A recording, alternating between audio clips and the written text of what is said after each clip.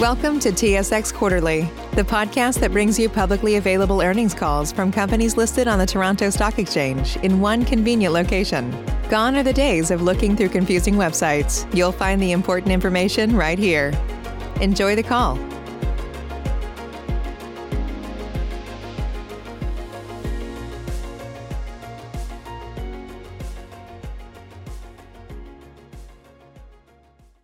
Good day and thank you for standing by.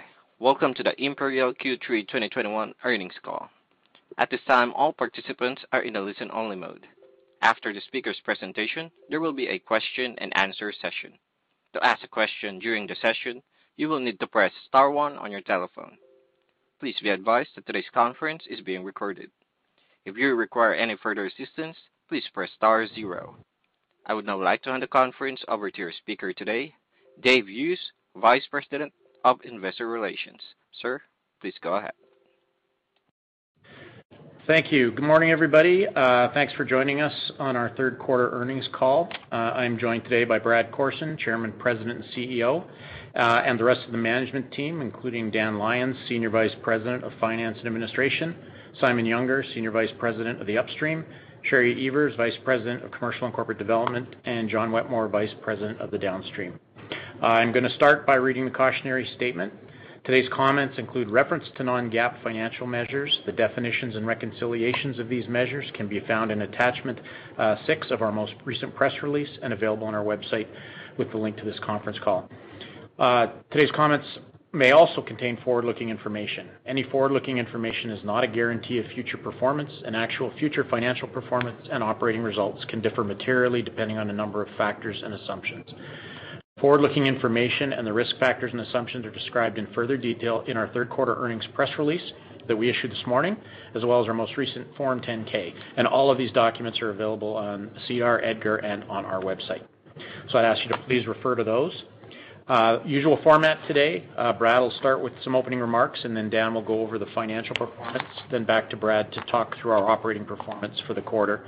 Then we'll follow it up with a Q&A session. So with that, I'll turn it over to Brad. Thanks, Dave. Well, good morning, everyone, and welcome to our third quarter 2021 earnings call. I hope each of you are doing well and had the chance to enjoy some time with friends and family over the summer. What a difference a year makes. The third quarter is now in the books, and I'm very much looking forward to taking you through our results today. It was a great quarter by any measure, as our strong operational performance continued to allow us to make the most of this very attractive business environment. Our assets' performance met or exceeded our expectations, and once again, we have a few records to talk about. And I would note that this was across all of our business lines. Along with very strong operational performance, we continue to benefit from actions we took last year to reduce our overall cost structure and improve reliability. And this combination is so advantageous when commodity prices are continuing to see strength.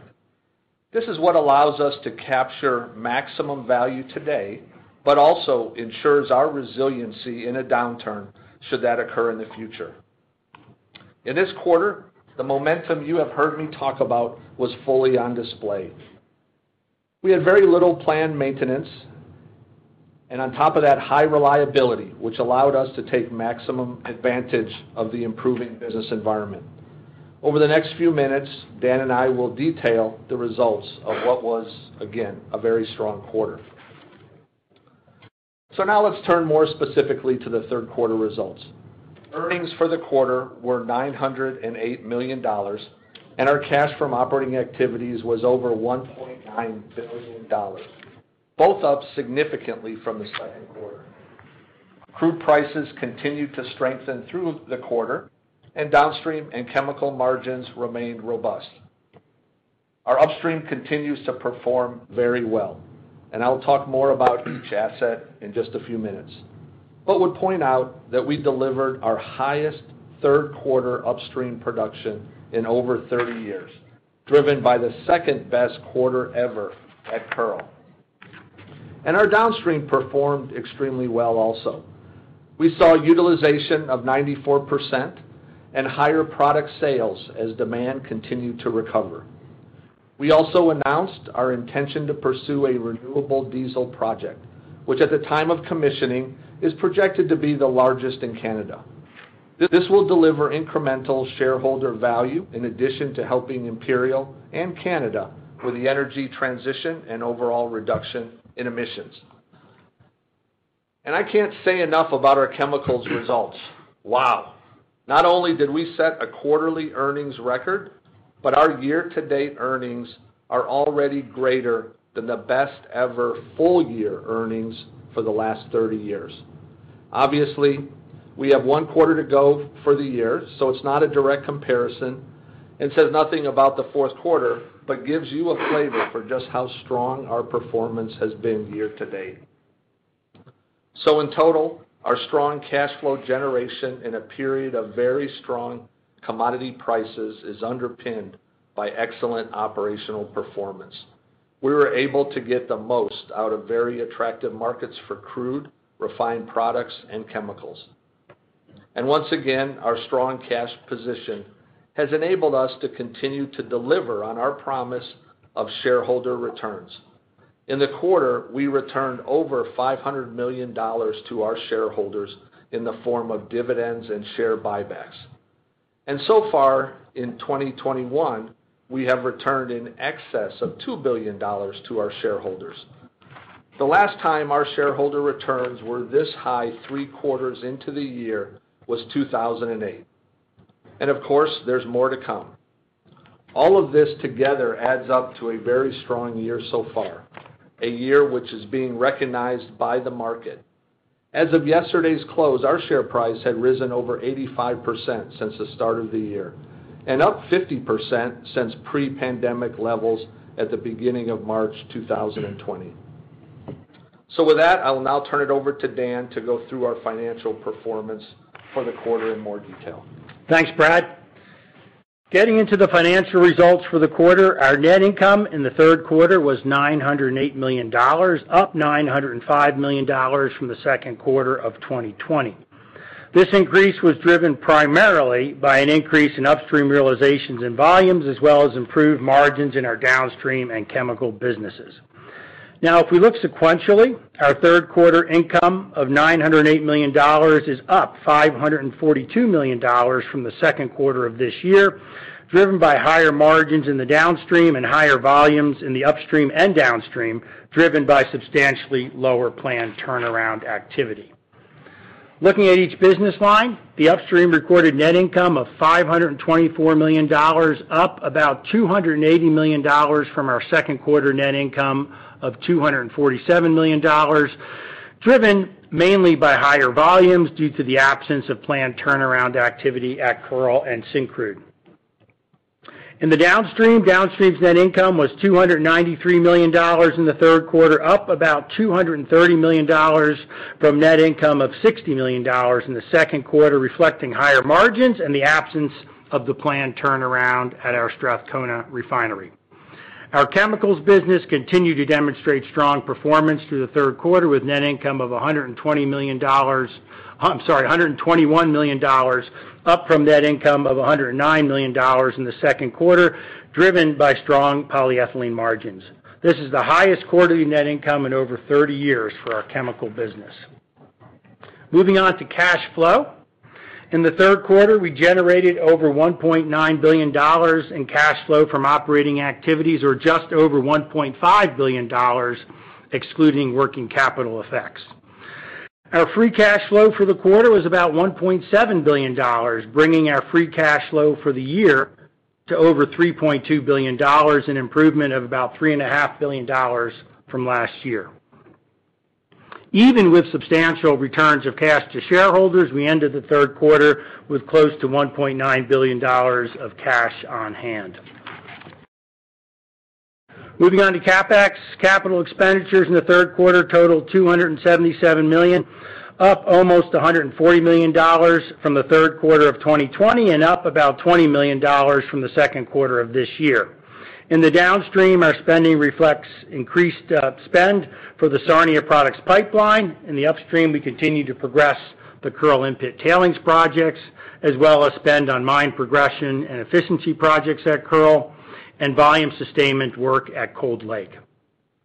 Based on some great work done by the organization around capital discipline, we were able to revise our capital guidance down for the full year to around $1.1 billion without impacting the key projects that we had planned for the year. Shifting to shareholder distributions, earlier today we announced a fourth quarter dividend of 27 cents per share. We remain fully committed to returning surplus cash to shareholders. We have demonstrated this year by increasing our dividend 23% as of July 1st and by returning over $2 billion to shareholders year to date, including $1.2 billion via an accelerated NCIB program in May and June. Given our strong cash position, we are actively evaluating options to return additional cash to shareholders, including accelerating our NCIB, executing a substantial issuer bid, or paying a special dividend above and beyond our base, reliable, and growing dividend. Now I'll turn it back to Brad to discuss our operational performance. Thanks, Dan. I'll now take a few minutes to talk about operational performance in the third quarter, which, as I noted earlier, was very strong across the entire company. That is to say, across all business units.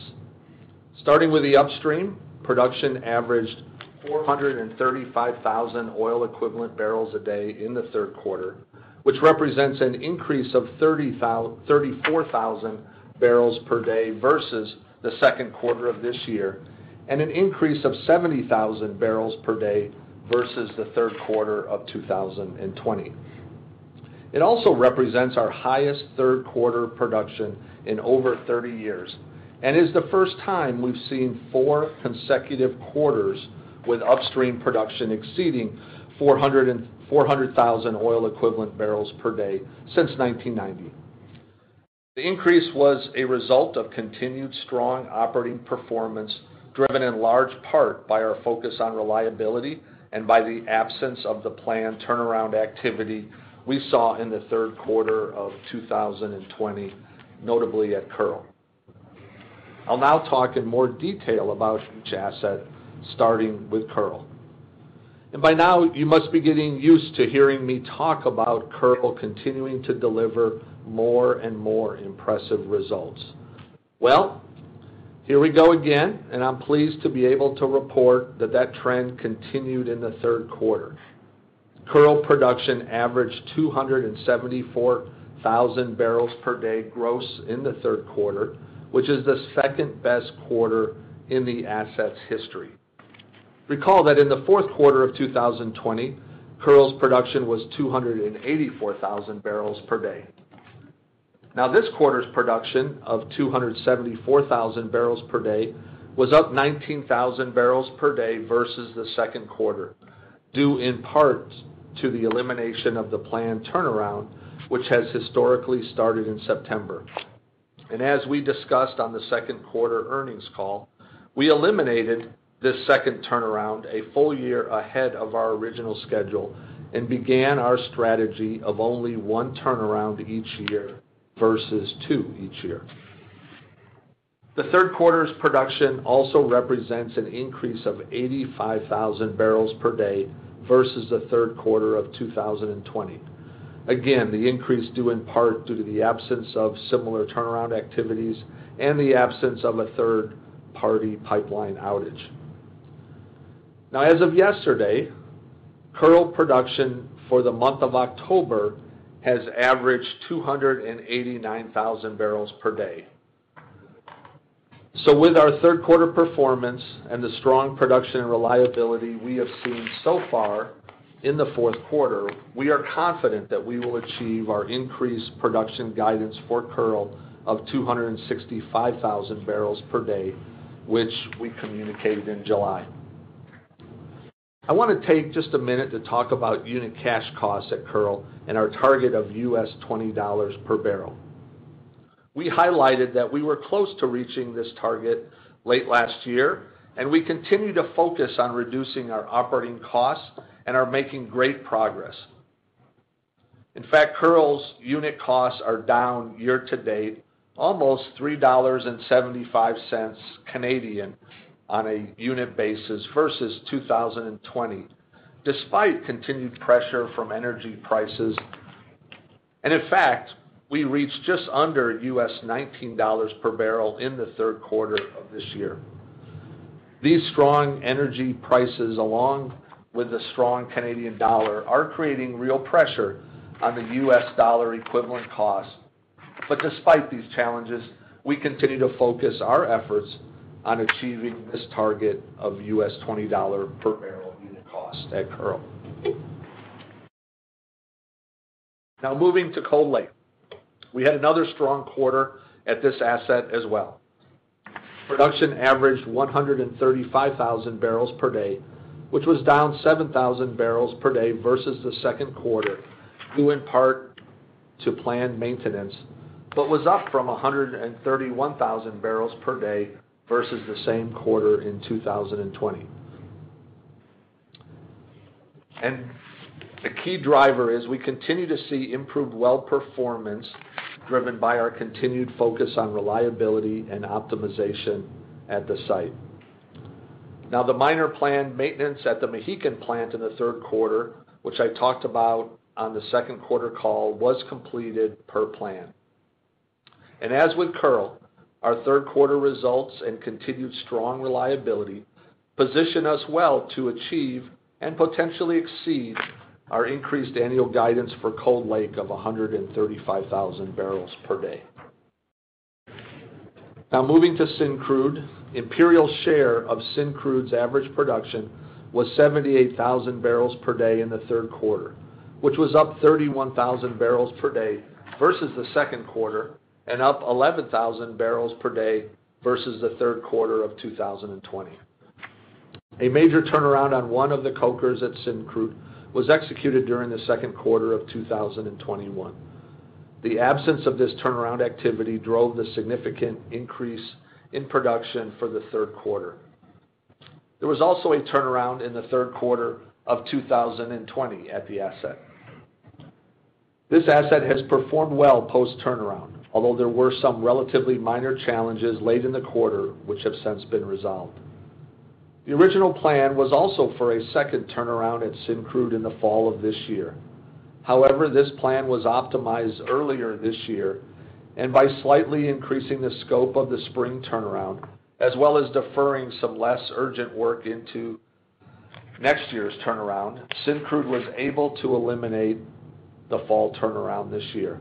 This optimization helps to reduce overall costs at the asset and maximize production, which is particularly beneficial in today's commodity price environment. Also of note was the transition of the operatorship of Syncrude from Syncrude Canada Limited to Suncor, which happened at the end of the quarter. The owners are completely focused on improving the asset's performance and delivering meaningful synergies over the next few years. Now let's move to the downstream. We refined an average of 404,000 barrels per day in the second quarter, which was up 72,000 barrels a day versus the second quarter of 2021. Recall we had a major turnaround at our Strathcona refinery in the second quarter, which primarily accounts for the significant increase in throughput in the third quarter. Throughput was also up 63,000 barrels per day from the third quarter of 2020, reflective of the demand recovery we have seen since last year. Our throughput of 404,000 barrels per day equates to a utilization of 94% versus the 78% we reported in the second quarter, and represents the highest quarterly utilization since the fourth quarter of 2018, well before the pandemic. I would also remind you that on the second quarter call, I mentioned we exited June at 93% utilization. So as you can see, the strong performance and reliability continued throughout the third quarter, positioning us well to meet our full year guidance of 89%. As I mentioned on the second quarter call, we did have some planned maintenance activity in the quarter, specifically a smaller turnaround at our Nanticoke refinery, which started in mid-September and was completed in October ahead of schedule. At the time, I mentioned this was not expected to have a material impact on utilization, or margins in the quarter. And I can confirm that work was completed as planned, and as I mentioned, actually ahead of schedule. Looking at cash operating costs, our downstream business continues to do an excellent job in managing its spending. Year-to-date cash operating costs in the downstream were $1,455 million, which is actually down $87 million compared to 2020, and down even more when normalizing for the high energy prices we see this year. This is especially notable because our refining throughput has increased by 33,000 barrels per day, and our petroleum product sales have increased by 19,000 barrels per day. So not only are we refining more barrels and selling more product, we are doing it at a lower absolute cost. In August, we also announced plans to construct a renewable diesel manufacturing facility at our Strathcona refinery. This facility will be world-class, with the capability to produce 20,000 barrels per day of renewable diesel from locally sourced feedstocks. We are really excited about this opportunity, not just because of its potential to reduce greenhouse gas emissions by up to 3 million tons per year, but also because of its potential to deliver shareholder value at the same time. So stay tuned. More to come on this as we continue to progress towards a final investment decision. At Parker, our purpose is simple. We want to make the world a better place. By working more efficiently, by using more sustainable practices, by developing better technologies, we keep moving forward. With each new idea, innovation, and partnership, we're one step closer to fulfilling our purpose every single day. To find out more, visit parker.com/purpose. Parker, engineering your success.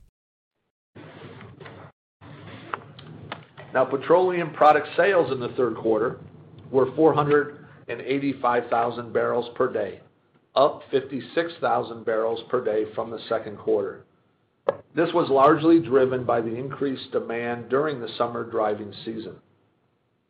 Sales were also up 36,000 barrels per day versus the third quarter of 2020, as we continue to see demands recover from the pandemic-related softness of 2020. As of September, we were seeing industry demands pretty consistent with what we saw in the second quarter, with gasoline demands nearing 95% of normal and diesel remaining close to historical levels, and jet pushing above 55%, benefiting from further easing of travel restrictions. I would add that if we look specifically at Imperial sales, our jet volume is actually about 10% better than broader industry levels, around 65% of historical, predominantly related to competitive gains we've been able to capture this year, increasing our overall market share. And with respect to downstream margins, unlike crude prices, our third quarter crack spreads were hovering around the middle of the 5-year band, which reflects fairly steady improvement over early 2020 at the onset of the pandemic. Despite ongoing demand volatility, our continued focus on reliable and efficient operations ensures we are capturing as much value as possible in the current downstream environment. I'll wrap up our operating results with chemicals. 2021 has been an incredible year for our chemicals business, and we continue to see outstanding results in the third quarter. Continued strong production, reliability, and margin supported chemical earnings for the quarter of $121 million, which represents the highest quarterly earnings in over 30 years. This also represents an increase of $12 million versus the second quarter of 2021, and $94 million higher than the third quarter of last year. I would also point out that year-to-date chemical earnings are $297 million, which is higher than the previous third quarter year-to-date record of $220 million set in 2018. and we have continued to see volume and margin strength so far in the fourth quarter. And as I mentioned in my opening remarks, our best full-year earnings for the chemicals business was $287 million, set in 2015. We still have the fourth quarter in front of us, so this is not a direct comparison, but again, this gives you a flavor of just how strong our performance has been year to date. So in closing, an excellent quarter on all fronts. We have talked over the past few quarters about our commitment to put the company in the best possible place to maximize value, and we are seeing those benefits now. The decisions we have made and the work the organization has done over the past several quarters is exceptional and is allowing us to take maximum advantage of the prevailing market conditions. I am sure you will agree that our third quarter results highlight this. Having our operations firing in all cylinders when commodity prices are as strong as they are allows us to really deliver on our value proposition, a large part of which is a focus on shareholder returns. And looking forward to the fourth quarter, as you have seen, commodity prices have so far remained strong, and we continue to focus our commitment to you to deliver maximum value. We are carrying a lot of momentum into the fourth quarter. And just to reiterate, we remain committed to returning surplus cash to shareholders. First, via a reliable and growing dividend, and second, through other means like an accelerated NCIB, share buyback program, a substantial issuer bid, or a special dividend. Given our very strong cash position, we are actively evaluating those steps, so stay tuned. With that, I'll turn it over to Dave for the Q&A session. Okay, thanks, Brad. We did have a number of questions pre-submitted, so why don't we open up the Q&A with a couple of those, and then we'll go over to the live Q&A line. The first question comes from Phil Gresh, J.P. Morgan. How should we think about the production progression over the next few years at Kearl as you aim to ramp to 280 plus? Thanks for the question, Phil. We continue to see record performance out of Kearl based on our supplemental crushing capacity that we have discussed in the past and other enhancements in reliability. And so that gives us great confidence in the asset's productive capability. And moreover, as we've announced last quarter, we moved to one turnaround starting this year from two previously, which is a key driver for us increasing our 2021 guidance to 265,000 barrels a day. A target, as I just mentioned, we remain very confident in achieving given the continued strong performance through the third quarter and now into the fourth quarter. So beyond the 265,000 barrel a day level, we've got other low-cost projects to get to the 280,000 barrel a day level over the next couple of years, including plant debottlenecking, enhanced mine planning, bitumen recovery, as well as some digital initiatives.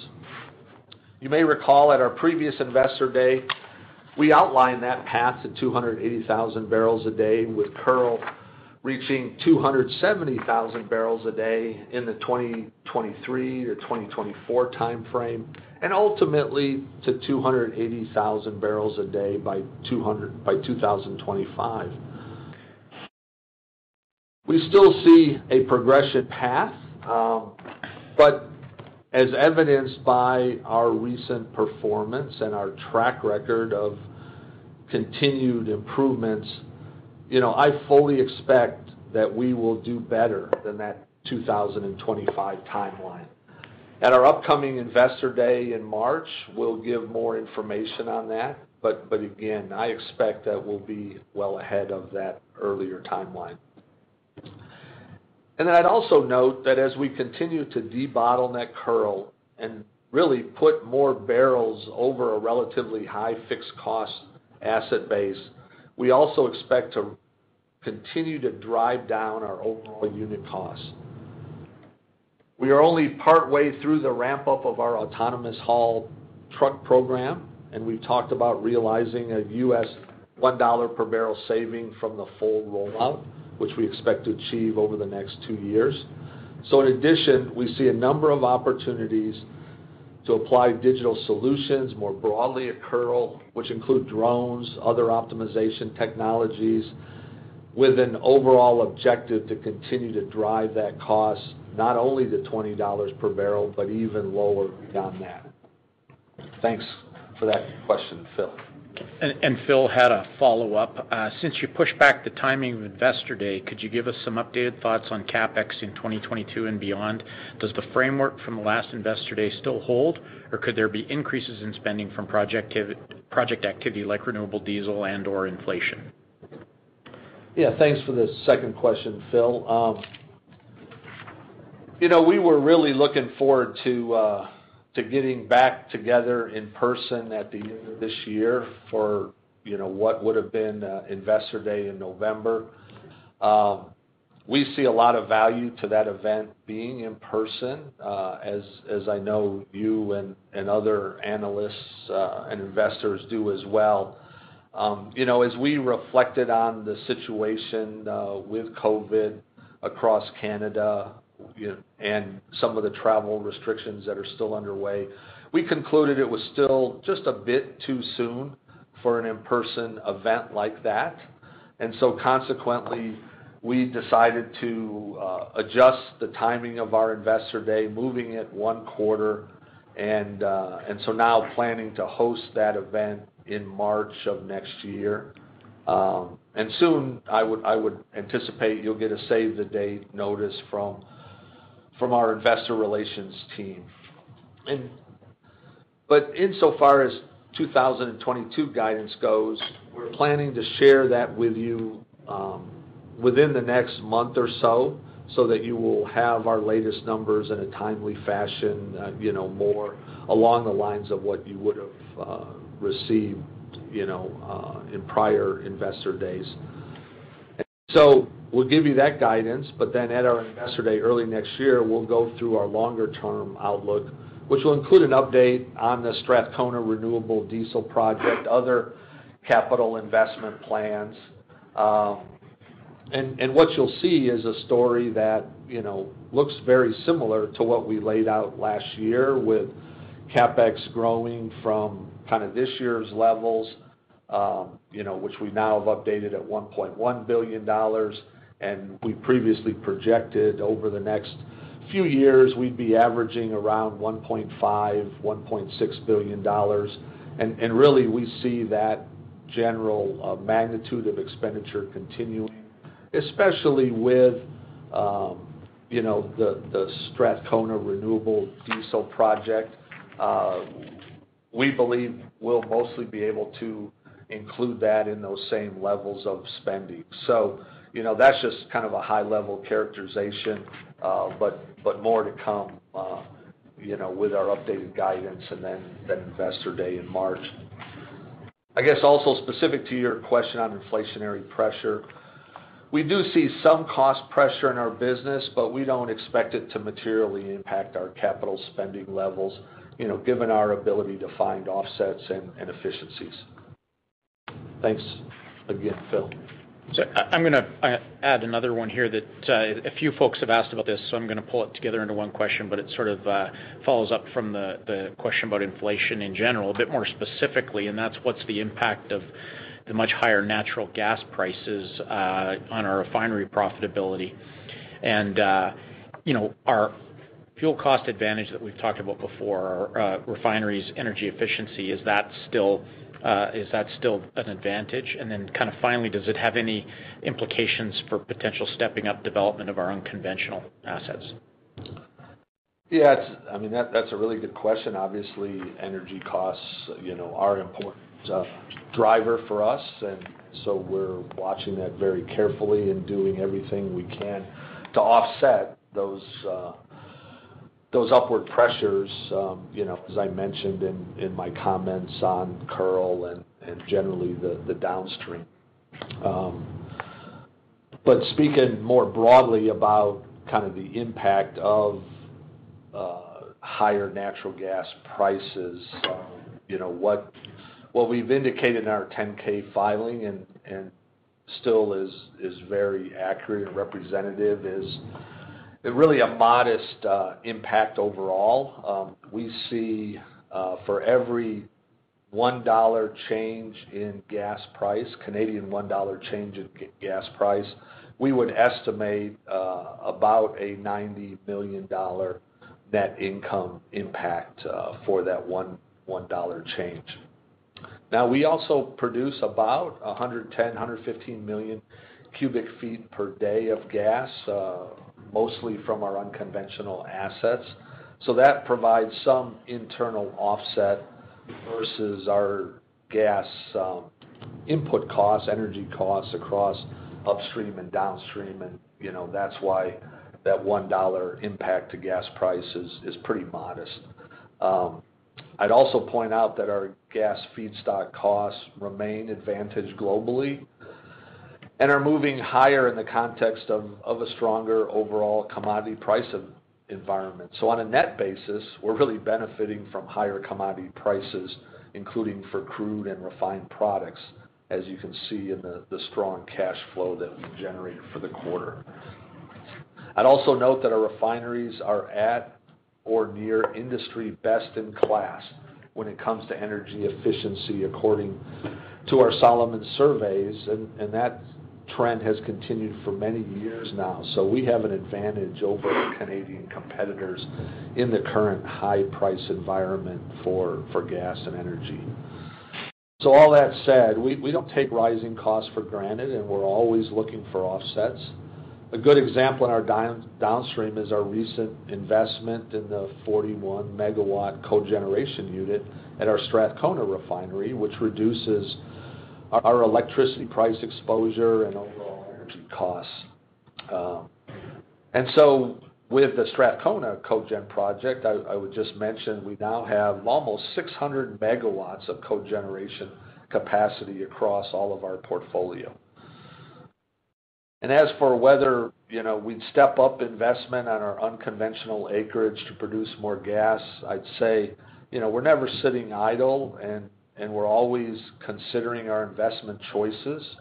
But at the moment, we're continuing to focus on our core oil sands operations, where we haven't yet exhausted all of the highly economic value creation opportunities that we see. That answers your question. Thanks. Okay, operator, I think we'll flip over to the live Q&A line now, please. Thank you. As a reminder, to ask a question, you will need to press star 1 on your telephone. Again, that is star, and then the number 1. To withdraw your question, press the pound key. Please stand by while we compile the Q&A roster.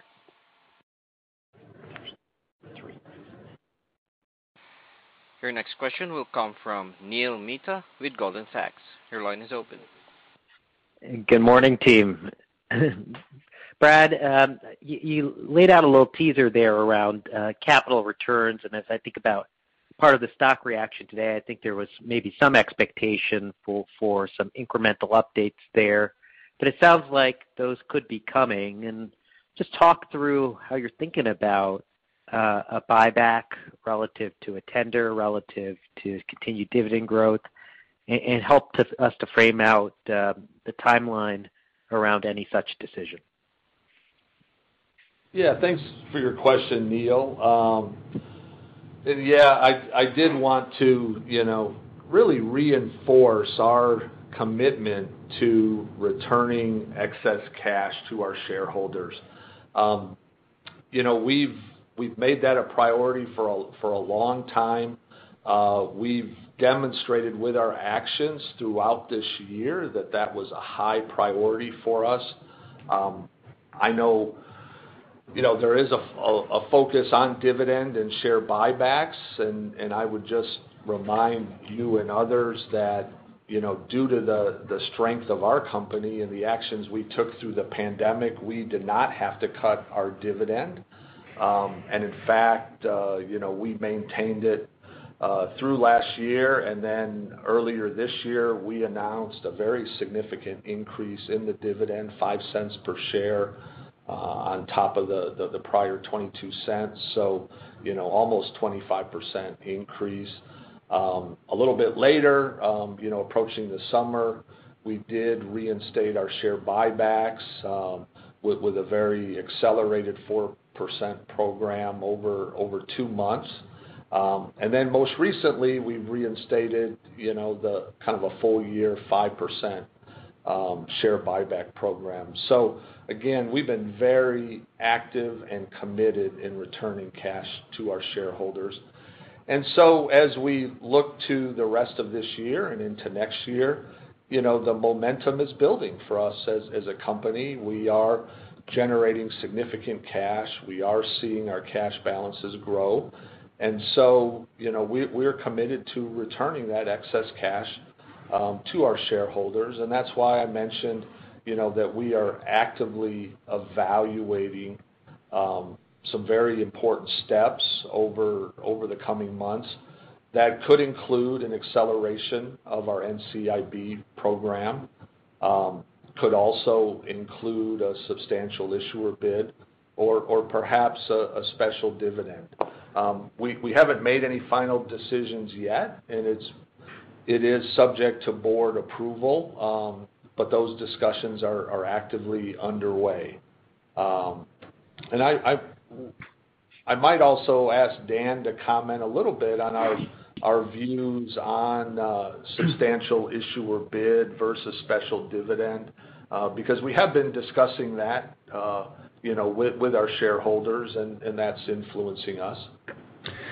Yeah, thanks, Brad. Yeah, regarding, an SIB versus a special dividend, I've talked to a number of you on the line. We like to get folks' views, analysts and investors. We're a bit agnostic, but I think the feedback we're getting is pretty significantly in favor of a substantial issuer bid buyback over a special dividend. And there's some research that came out recently that said some of that too, but mainly that's really from just talking to investors. So, there's different reasons for that, tax, and you have a choice, and more structural maybe with an SIB is what folks tell us. So, as we weigh those options, we certainly take investor input into account in a very significant way. And Dan, is the logical timing to think about an update around this, the fourth quarter call? That's when you made a big decision around the dividend bump earlier this year. Is that what we should base case as the clearing point for this decision? Yeah, I wouldn't get into timing. As Brad said, we're actively evaluating all this stuff. And, look, I think as Brad said, we're absolutely committed to returning surplus cash. I think we've demonstrated that. So we're working through that. Okay. All right. And the follow-up question is just your thoughts on the Canadian oil markets here. WCS has widened out a little bit in terms of the differentials, but Line 3 is now online. Just how do you think about spreads from here? And as oil has stayed firm, do you think that differentials could stay more contained now that you have pipeline takeaway? Yeah, there's no doubt. We're very encouraged by the additional takeaway capacity here in Canada. It's been a long time coming to get some more egress capacity, and so now with the Line 3 expansion being up and running, I think that's very positive. And of course, longer term, we're still encouraged by the plans for the TMX completion as well. So, all of that provides more access for our barrels to get to the higher cost markets, in the U.S. And I think, having more stability and flexibility in that regard, should help keep these differentials fairly narrow. We've seen pretty good stability throughout the year in those differentials, pretty much in the $13, $14, $15 barrel range. And, that differential coupled with some very strong, WTI pricing, puts us in a very strong position So I think we will continue to see, some fairly tight differentials. There's always some volatility that could occur depending on, unique situations in the marketplace and if there are any pipeline disruptions that might occur with unplanned outages. But, we're feeling quite encouraged. Thanks, Pat. Thank you. And your next question will come from Dennis Fong with CIBC World Markets. Your line is open. Hi, good morning. Thanks for taking my question. The first one really relates to capital spending, somewhat to this year. So there was a modest decrease in guidance from 1.2 to 1.1. Was just hoping to understand, obviously in light of the stronger production that you're seeing both from Kearl and Cold Lake, has that influenced any of your, we'll call it, pace of development for other assets like Grand Rapids and so forth? And how do you think about balancing some degree of obviously optimizing the base production levels versus tackling potentially, we'll call it, ESG / expansion related focused projects? And I've got a separate question for the renewable diesel facility, but really more on the upstream side there. Yeah, thanks for that question. First on capital spending, I would just reiterate the comments we made earlier on the call that, despite our reduced guidance on capital spending, that in no way reflects a change in focus of our program. It really is just reflecting that as the years progressed and as we continue to lock in efficiencies and achieve capital discipline objectives, we have been able to complete the same amount of work we had planned, but at a lower cost. So that's a really good outcome. As we look to the future, and we will talk much more about this at Investor Day in March, we continue to evaluate all of our efficiency projects, our kind of growth opportunities with debottlenecking and other kind of low-cost, high-efficiency use of capital. And, we are positioning all of those, in the best time slot that makes sense for us to maximize earnings, maximize value, and, of course, capture the market as best we can. So you think about an asset like Cold Lake. One of the reasons we have been so successful with our volumes performance there is because we have consciously deployed additional rigs to do workovers and other well optimization activities to increase production there. And that's low cost and high return use of our capital. So we're going to continue to do that. Obviously this price environment encourages that. For bigger investments, we're taking a look at a much longer view of the price environment, and certainly we need to be cognizant of other risks that we may see long term.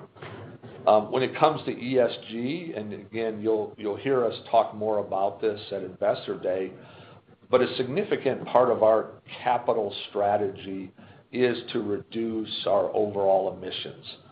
You heard us talk at last quarter's call about the startup of one of our boiler flue gas efficiency projects at Kearl. On just one boiler, we have plans to expand that to 5 other boilers.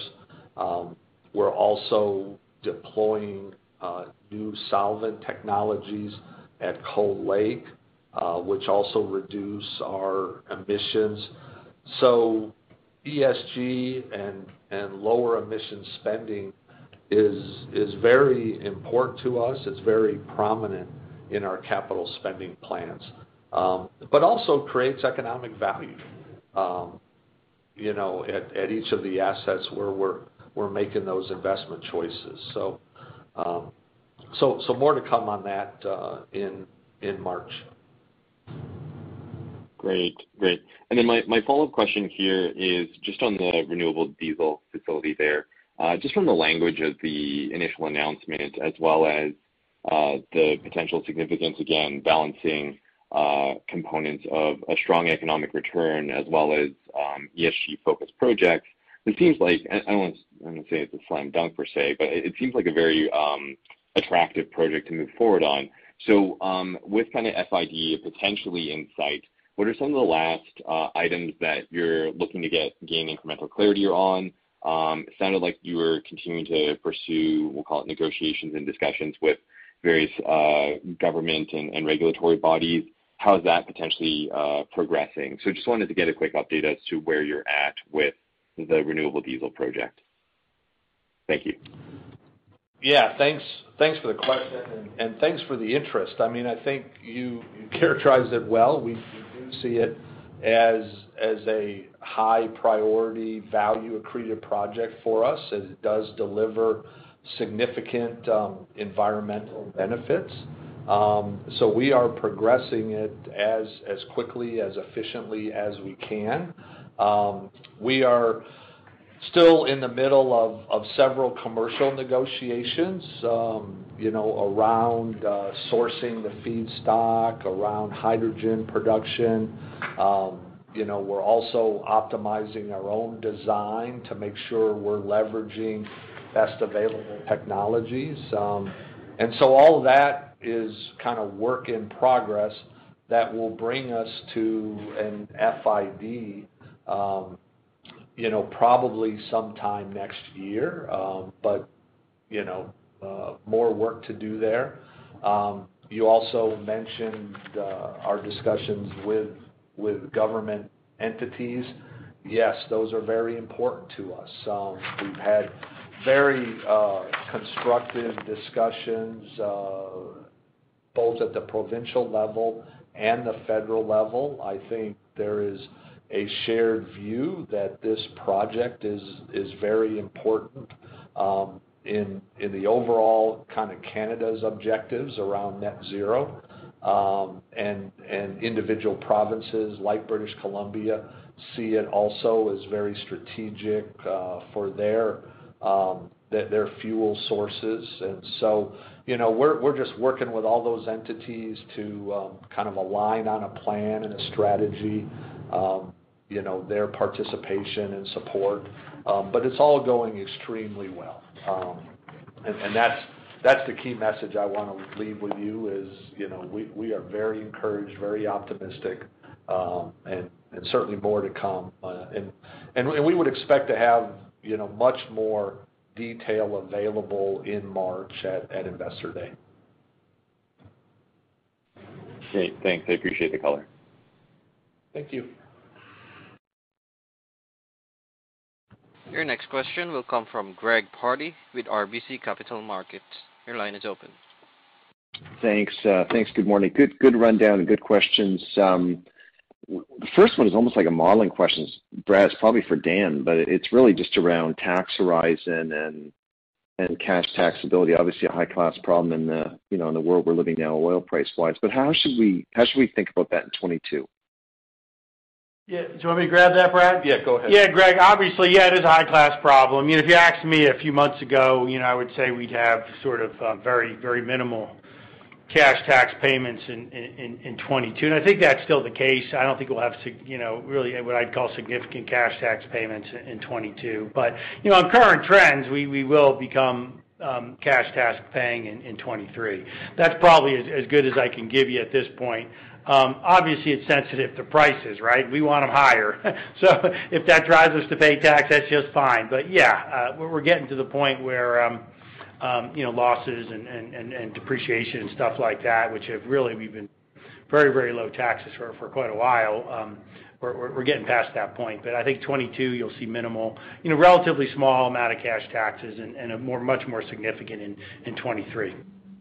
Okay, terrific. And maybe just shifting over to, maybe just the Pathways Initiative. Like I know you're in the middle of negotiations still with governments and so on, but Brad, is there anything you can say in terms of the direction that is heading? And obviously there's been some appointments with the change up in terms of the federal cabinet and so forth, but how should we sort of read maybe the progress on Pathways in terms of what you can say?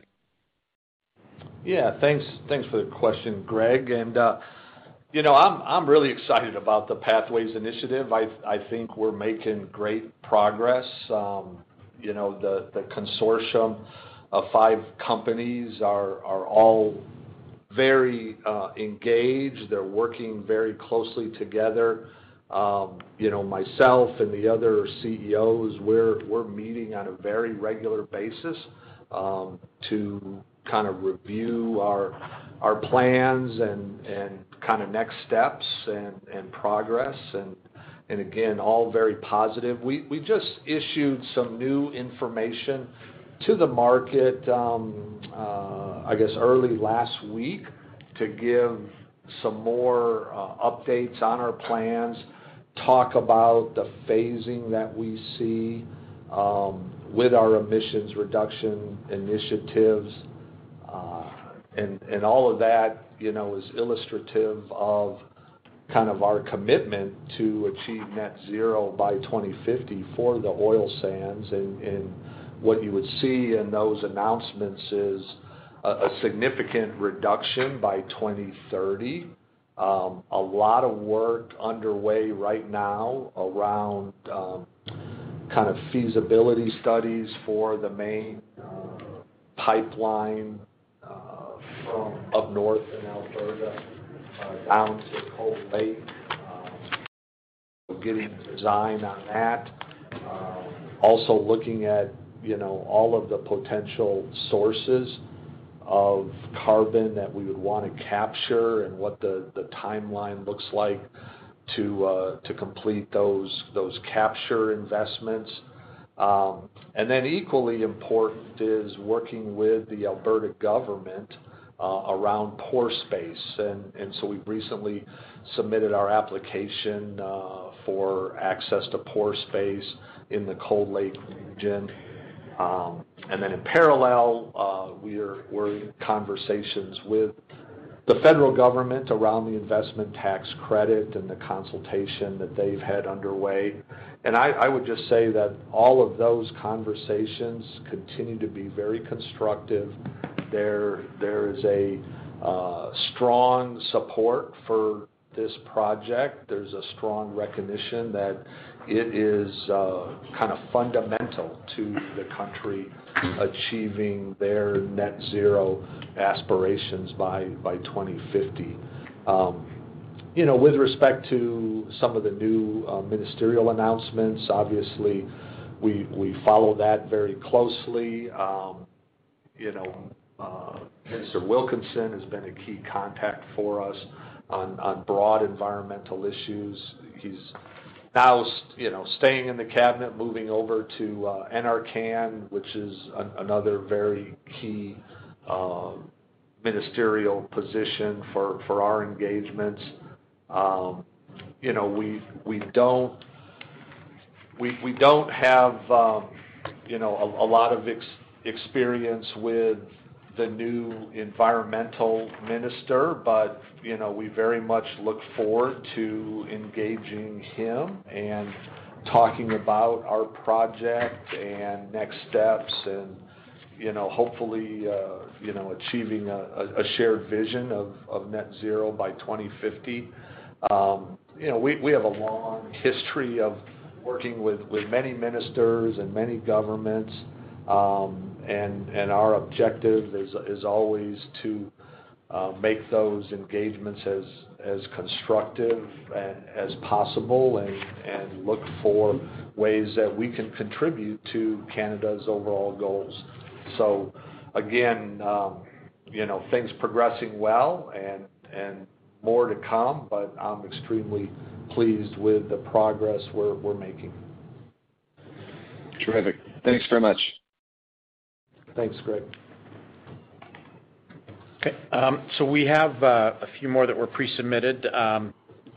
So we'll start. The first one comes from Manav Gupta at Credit Suisse. Neil Mehta had asked a bit about kind of our forward view of the heavy differentials. This one's a bit more specific in that we are seeing some widening of the heavy light spread today, and can you talk about what might be driving that? Yeah, thanks for that question, Manav. Obviously there's always a lot of moving parts in the market, and especially right now. I think a key factor in that spread, and again, it's generally been pretty tight, although it has widened a little bit in the last month.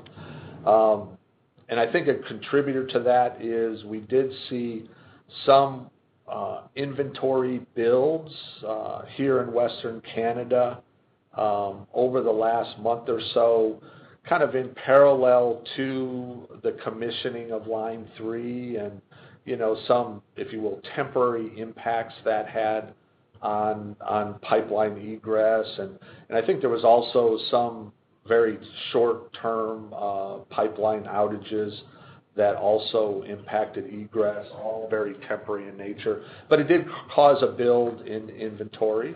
And so I think that probably had an effect on some of these differentials. So I think that's the key beyond what I've already said. Manav had a follow-up question related to renewable diesel. Can you talk about the feedstock you plan to use for the renewable diesel facility? Will it be vegetable oil primarily, or will you use some tallow? Yeah, kind of maybe building on my earlier comments about this project and our optimism about it. With respect to feedstock, we are very much planning to use vegetable oils, not a waste or tallow product. And one of the reasons we chose our Strathcona refinery is because of its location, and it's in close proximity to abundant local agricultural feedstocks. And so, as we think about that supply chain, we view most of those crop sources being within a day's transit by rail. And so, that provides, I think, some natural synergies.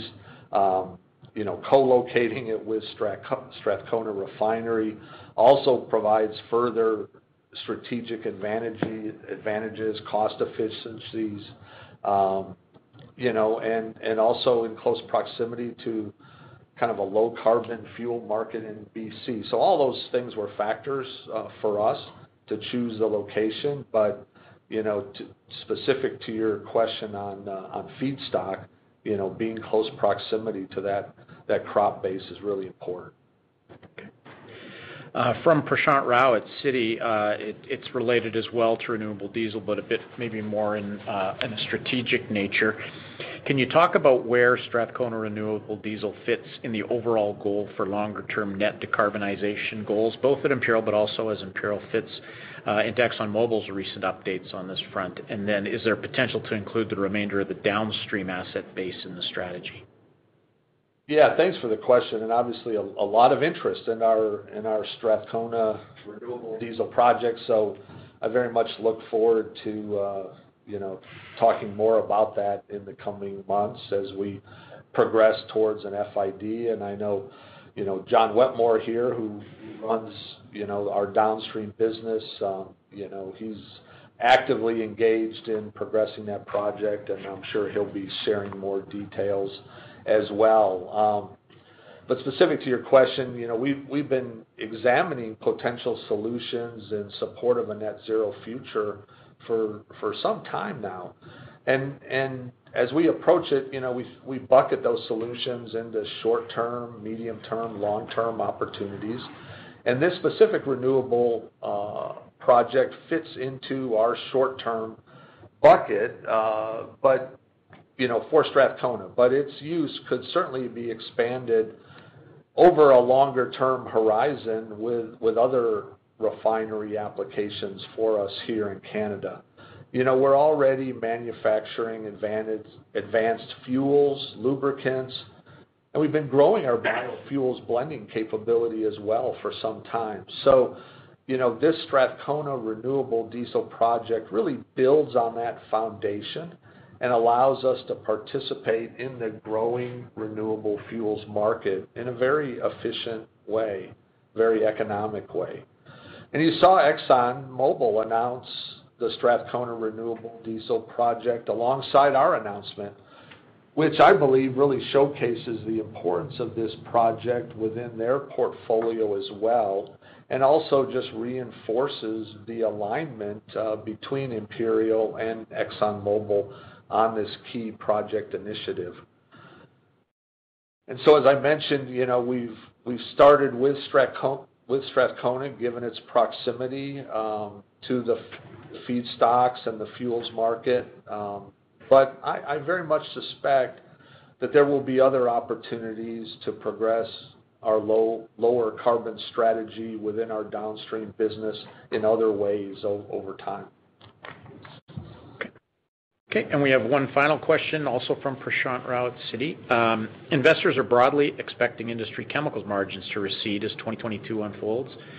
If you would, could you please talk about Imperial's chemical business within the global context as this happens? Anything we should keep in mind which might differentiate your operations from the global trend? Yeah, thanks for the question, Prashant.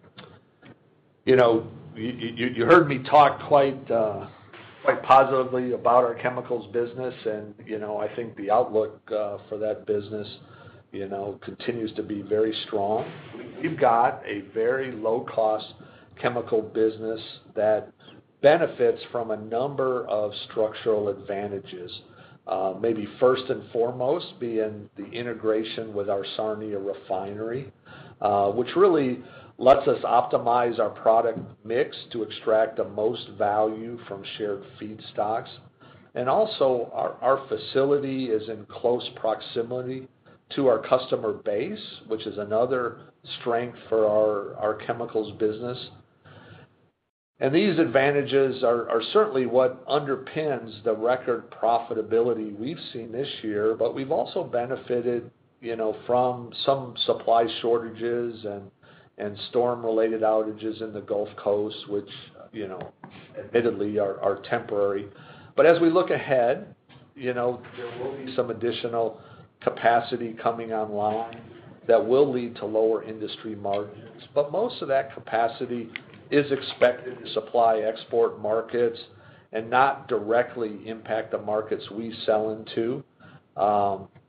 So we continue to be very optimistic over the long term. And I would just add that we saw our chemical business earn around $50 million per year last time we had bottom of cycle pricing conditions, which just goes to show how resilient and advantaged our specific chemical business is with all those synergies I spoke to. So again, looking ahead, we do see a strong market and potential for us. Thanks. Okay, and that's the end of our questions. So I guess I would close by saying thank you very much for joining us and for your continued interest. If you have any further questions or want to have any further discussions, don't hesitate to reach out to the investor relations team. And with that, have a great afternoon and a great weekend. Thank you very much. This concludes today's conference call. Thank you for participating. You may now disconnect. BetMGM has an unreal deal for sports fans in Virginia. Turn $5 into $150 instantly when you place your first wager at BetMGM. Simply download the BetMGM app and sign up using code Champion150. Then, place a $5 wager on any sport. You'll receive $150 in bonus bets, regardless of your wager's outcome. And if you think the fun stops there, the king of sportsbooks has plenty of surprises in store. Check out daily promotions, same-game parlays, live bets, and so much more. Download the app in Virginia today and get $150 in bonus bets instantly from your first wager. Only at BetMGM. BetMGM and GameSense remind you to play responsibly. See BetMGM.com for terms. 21 plus only. Virginia only. New customer offer. Subject to eligibility requirements. Rewards are non-withdrawable bonus bets that expire in 7 days. Please gamble responsibly. Gambling problem? Call 1-800-GAMBLER. Promotional offer not available in Washington, D.C.